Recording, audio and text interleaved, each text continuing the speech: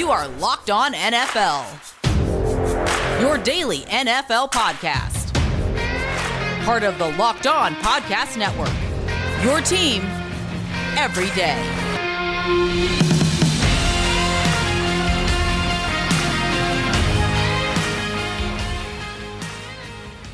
Hey, what's up, folks? Here on Locked On NFL on a Wednesday.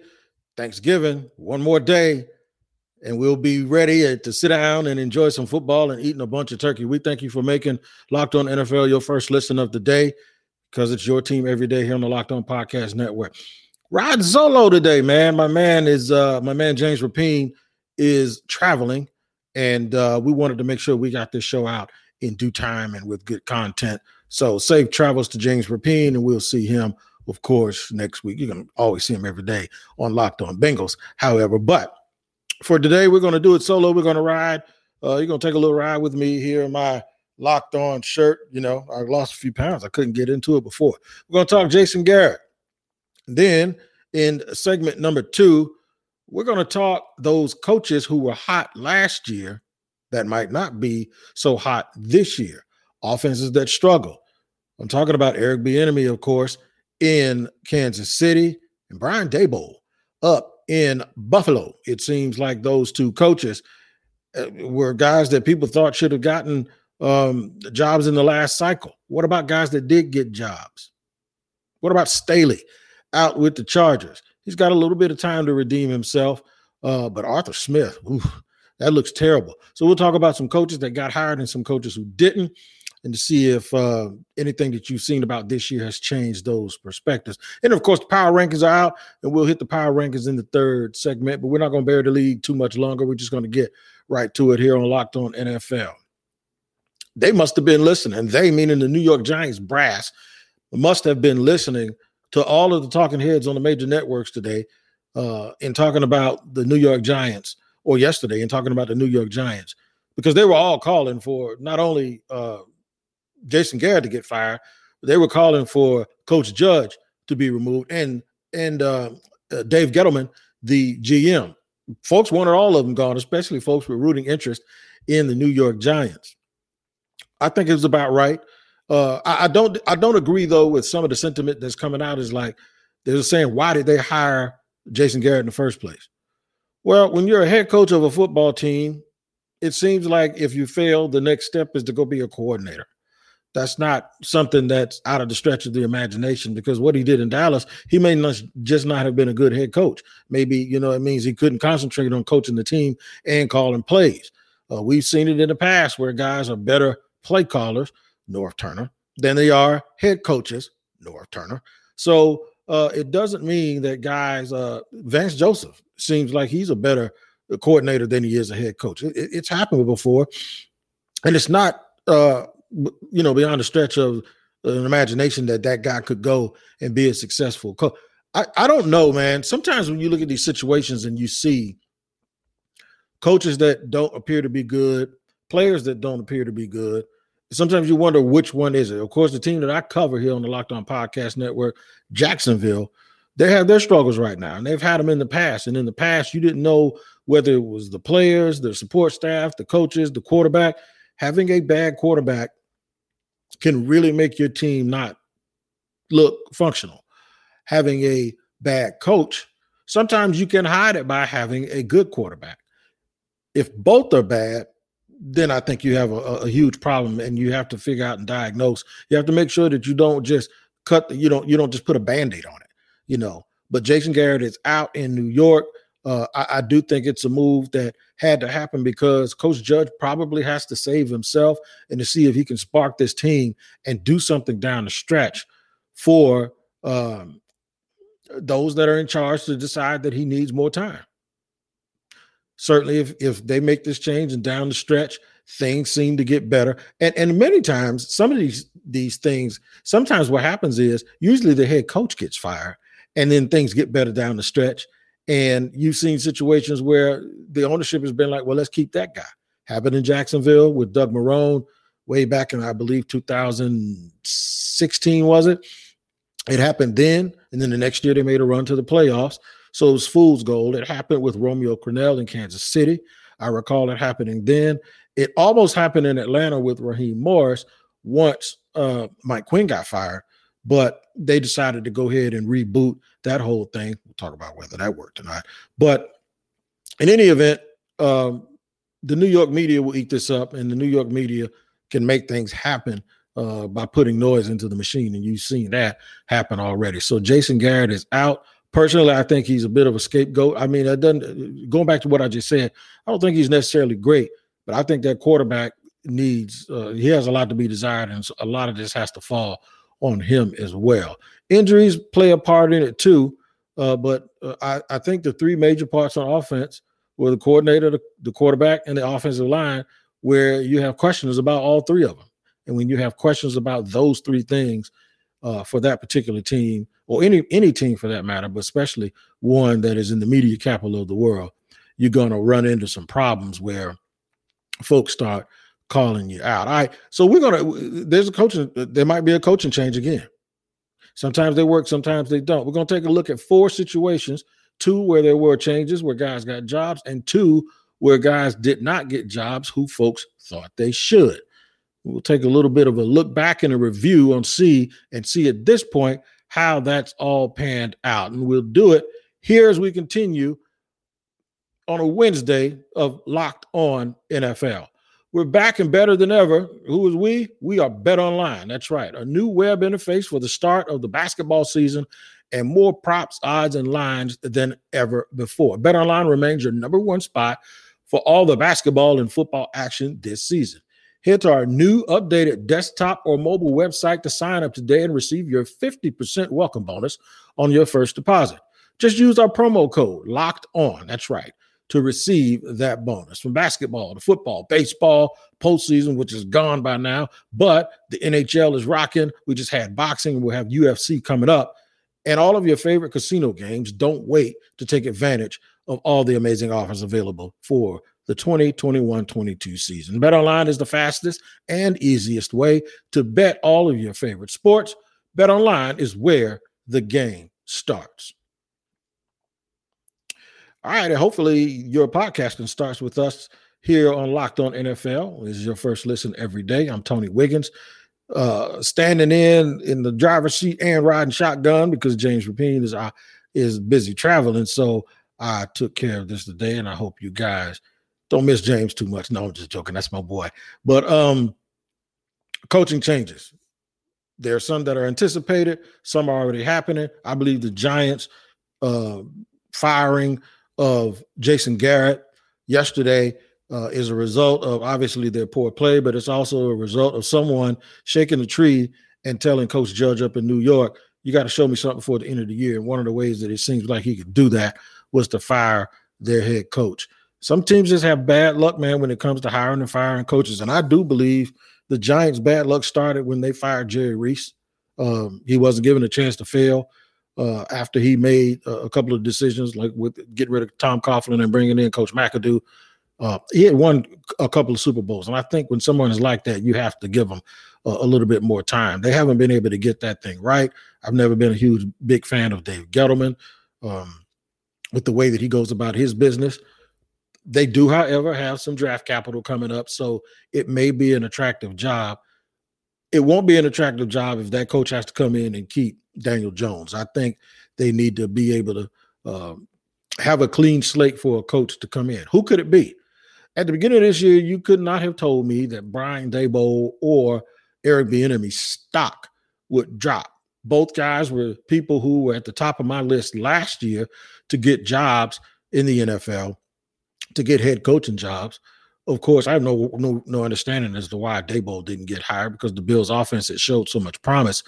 And their head coach has a defensive background, which means Brian Daboll probably has a lot more responsibility than a coach who is coaching under a guy who has an offensive background. Eric Bieniemy, there's I don't understand it. I'm not going to tell you that I do, but there's the thought that because Andy Reid is the head coach with an offensive background and is a pseudo play caller, that Eric Bieniemy wasn't doing much out in Kansas City. Now, I've always differed to that, is because that didn't stop Matt Nagy from getting a job. That didn't stop Doug Peterson before him from getting a job. And when Doug Peterson was in Philly, it did not stop Frank Reich from getting a job. So it seems like everybody gets jobs based on whatever it was they're doing.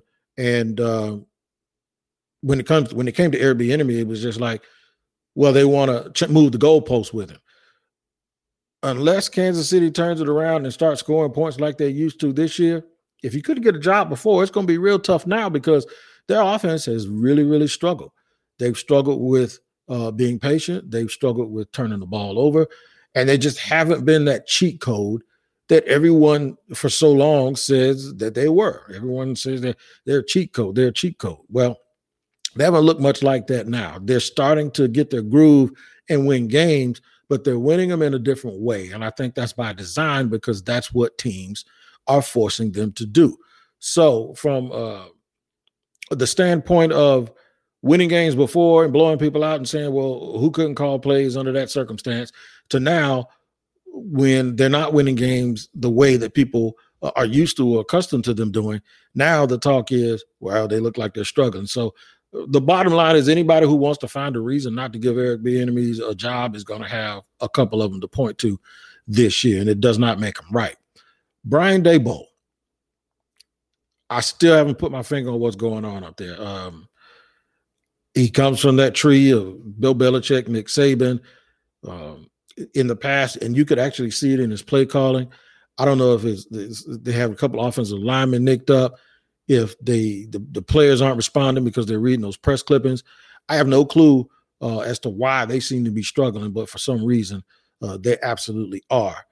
Will it hurt his chances of getting the job? Sure, and especially if they don't make a deep run into the playoffs, and it's starting to look like they may have to fight their way in, even under a 17 format, especially if multiple teams, if 3 teams can come out of the AFC North, then that's a problem because now it only leaves one spot open, and maybe someone else out of the West can wake up and start winning some games down the stretch. It doesn't look likely, but it's possible.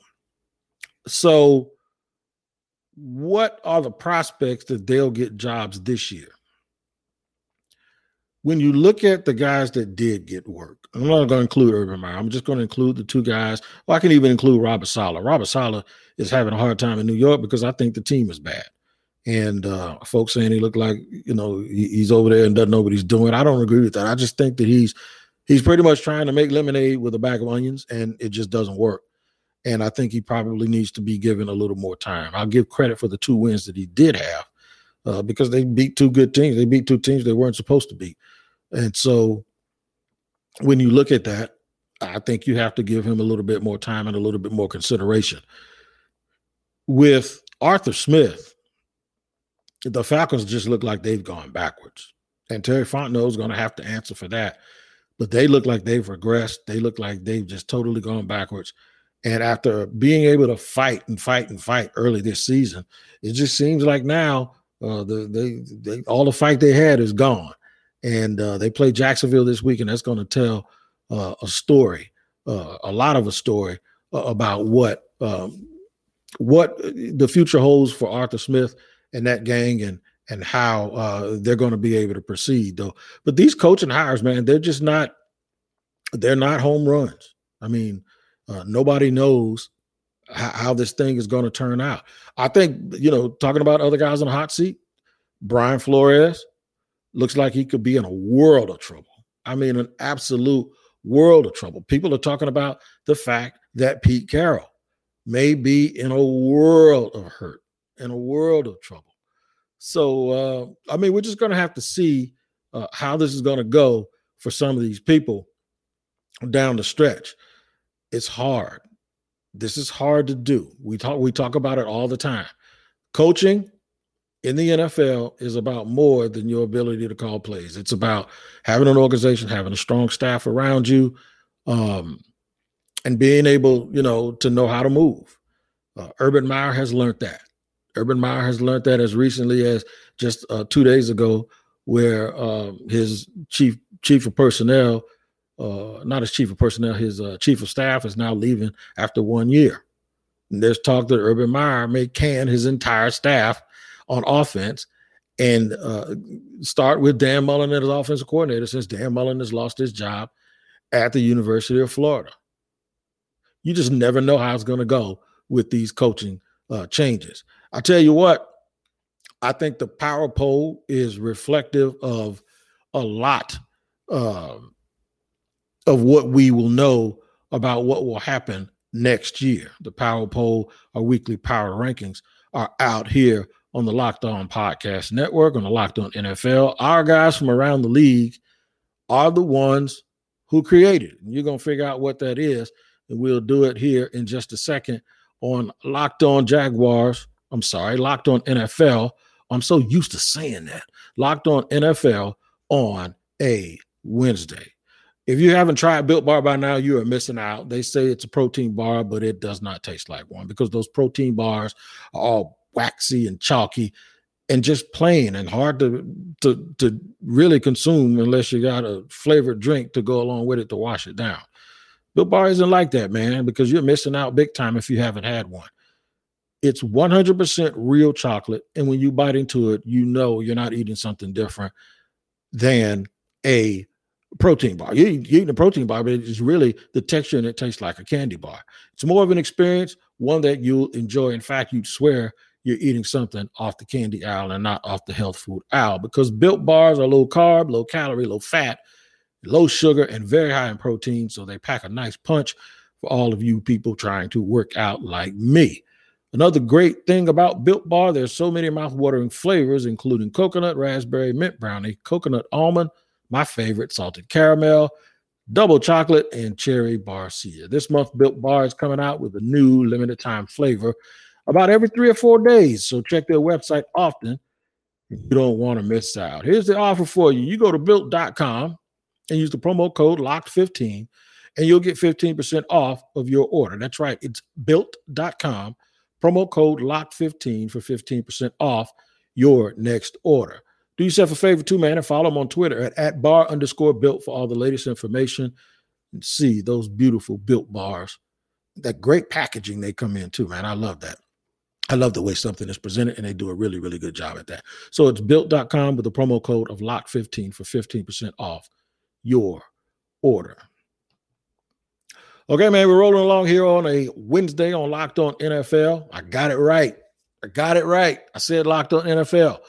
I'm Tony Wiggins again. James Rapine is traveling, and we wish for safe travels for him. He'll be back with me next week. But for right now, we got it. I'm going to give it to you. You don't have to wait too much longer. Roll call, please. There it is. The Week 11 Power Rankings in the NFL. I'm going to start at the top, not the bottom. I'll go and just read them off to you if you're not watching on YouTube. I'll do it for you. The Arizona Cardinals are at the top spot at 9-2 after being number 3 a week ago. The Tampa Bay Bucks are 7-3. Of course, they're at number 2 after being at number 5 a week ago. The number 1 team from a week ago were the Packers. They didn't drop too far. They're at number 3. The Rams, after being 7th, have moved back up to number 4. The Chiefs, after being 9th, and this is after a very, very slow start that people still had them up there because they were off to a slow start, but nobody wanted to move them down. Well, guess what? The Chiefs have found they've got their footing on them at 7-4, and they're creeping back to the top of the power rankings. They're sitting at number 5. Number 6 is the Ravens. The Ravens seem like they're always 6. Number 7 is the Titans, and they seem like they're always hanging around there. And the news for the Titans is that if they make it to the playoffs, they expect that Derrick Henry has a good shot to come back in January. So it seems like if they could just hold on, they'll be all right. And with the division they're in, I'm sure they will be fine. The Cowboys are 8th after sitting at 4. 2 bad losses in the last 3 weeks.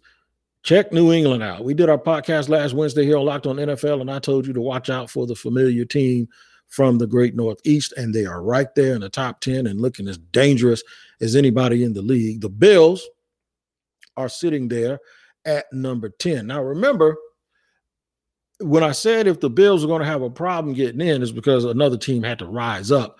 Right now, there are some teams sitting right behind them that could make a lot of noise and get the 3rd wild card spot. And those teams, Pittsburgh is one of them, but they're way back at 18. But that's not what I'm talking about. The next 3 teams in the power rankings, The Chargers, the Colts, and the Bengals and the Browns. That's 4 teams, 11, 12, 13, and 14. If Buffalo continues to falter and they have a hard game against the Patriots left, what will happen is even though there's 7 spots left in the playoffs, I mean, you almost got to assume that at the very least, even if Buffalo doesn't win the division, they're going to be one of those teams. But right now, the Chargers are right there. The Colts are behind them, the Bengals, and the Browns. So all within a half a game, there's a bunch of teams vying for like 3 playoff spots. We'll have to see how that goes. Number 15 to me is another surging team right now because they've sort of gotten themselves together, and that's the Vikings. The 49ers are 16th. That's exactly where I had them in my poll too. And you got to watch out for them because they've gotten healthy and they have a couple of good wins up under their belt, and they seem like one of those teams that's trying to surge at the end of the year. Let's go through the second half really quick. I won't keep you too much longer. 17 is the Saints. 18 is the Steelers. They probably should be a little bit higher. They played a game without Big Ben and got a tie with the Lions, but they could have been at this point 6-4 if Ben had played. The Raiders seem like they're on their way down. They're at 19. The Eagles are making a little bit of a noise and can probably raise some sand in the NFC a little bit, but they might have to win the division. Washington football team is 21. Carolina's 22. The Broncos are 23. The Seahawks are 24. That's one team I can't understand. They're 24 and they're 3-7. The Falcons are 25. Dolphins 26. Bears 27th. The Giants that I mentioned in the first segment are 28th. Jaguars are 29th. Texans are 30th at 2-8. Good for them. They moved up a little bit. The Jets are 31 and the Lions are 32. So there are your power rankings for week 11, and we'll see how they are affected by this weekend's games as we move towards Thanksgiving. I want to tell you guys that we thank you all for joining us here all the time on Locked On NFL. Make sure I get that right again. Here on Locked On NFL every single day, but particularly for us, we host a show. James and I host a show on Wednesday, and we always have a good time talking to you guys. All right, I want to remind you something. You're going on BetOnline, but before you do that, make sure you listen to the Locked On Bets podcast and make it your second listen every day. Your daily one-stop shop for all your gambling needs. Locked On Bets, hosted by your boy Q, with expert analysis and insight from Lee Sterling. It's free and available on all platforms. Make sure you guys take care of each other. You'll probably, you may, I don't know, depending on what the guys do, if you all are enjoying Turkey Day and don't have a chance to, we'll see you Friday, or you can listen to an encore edition of Locked On NFL anywhere where you get your podcast, because we're free on all platforms. Continue to take care of each other, man. And until next time, I'm Tony Wiggins from Locked On NFL. For James Rapine, who's not here with us today, but he'll be back. Take care.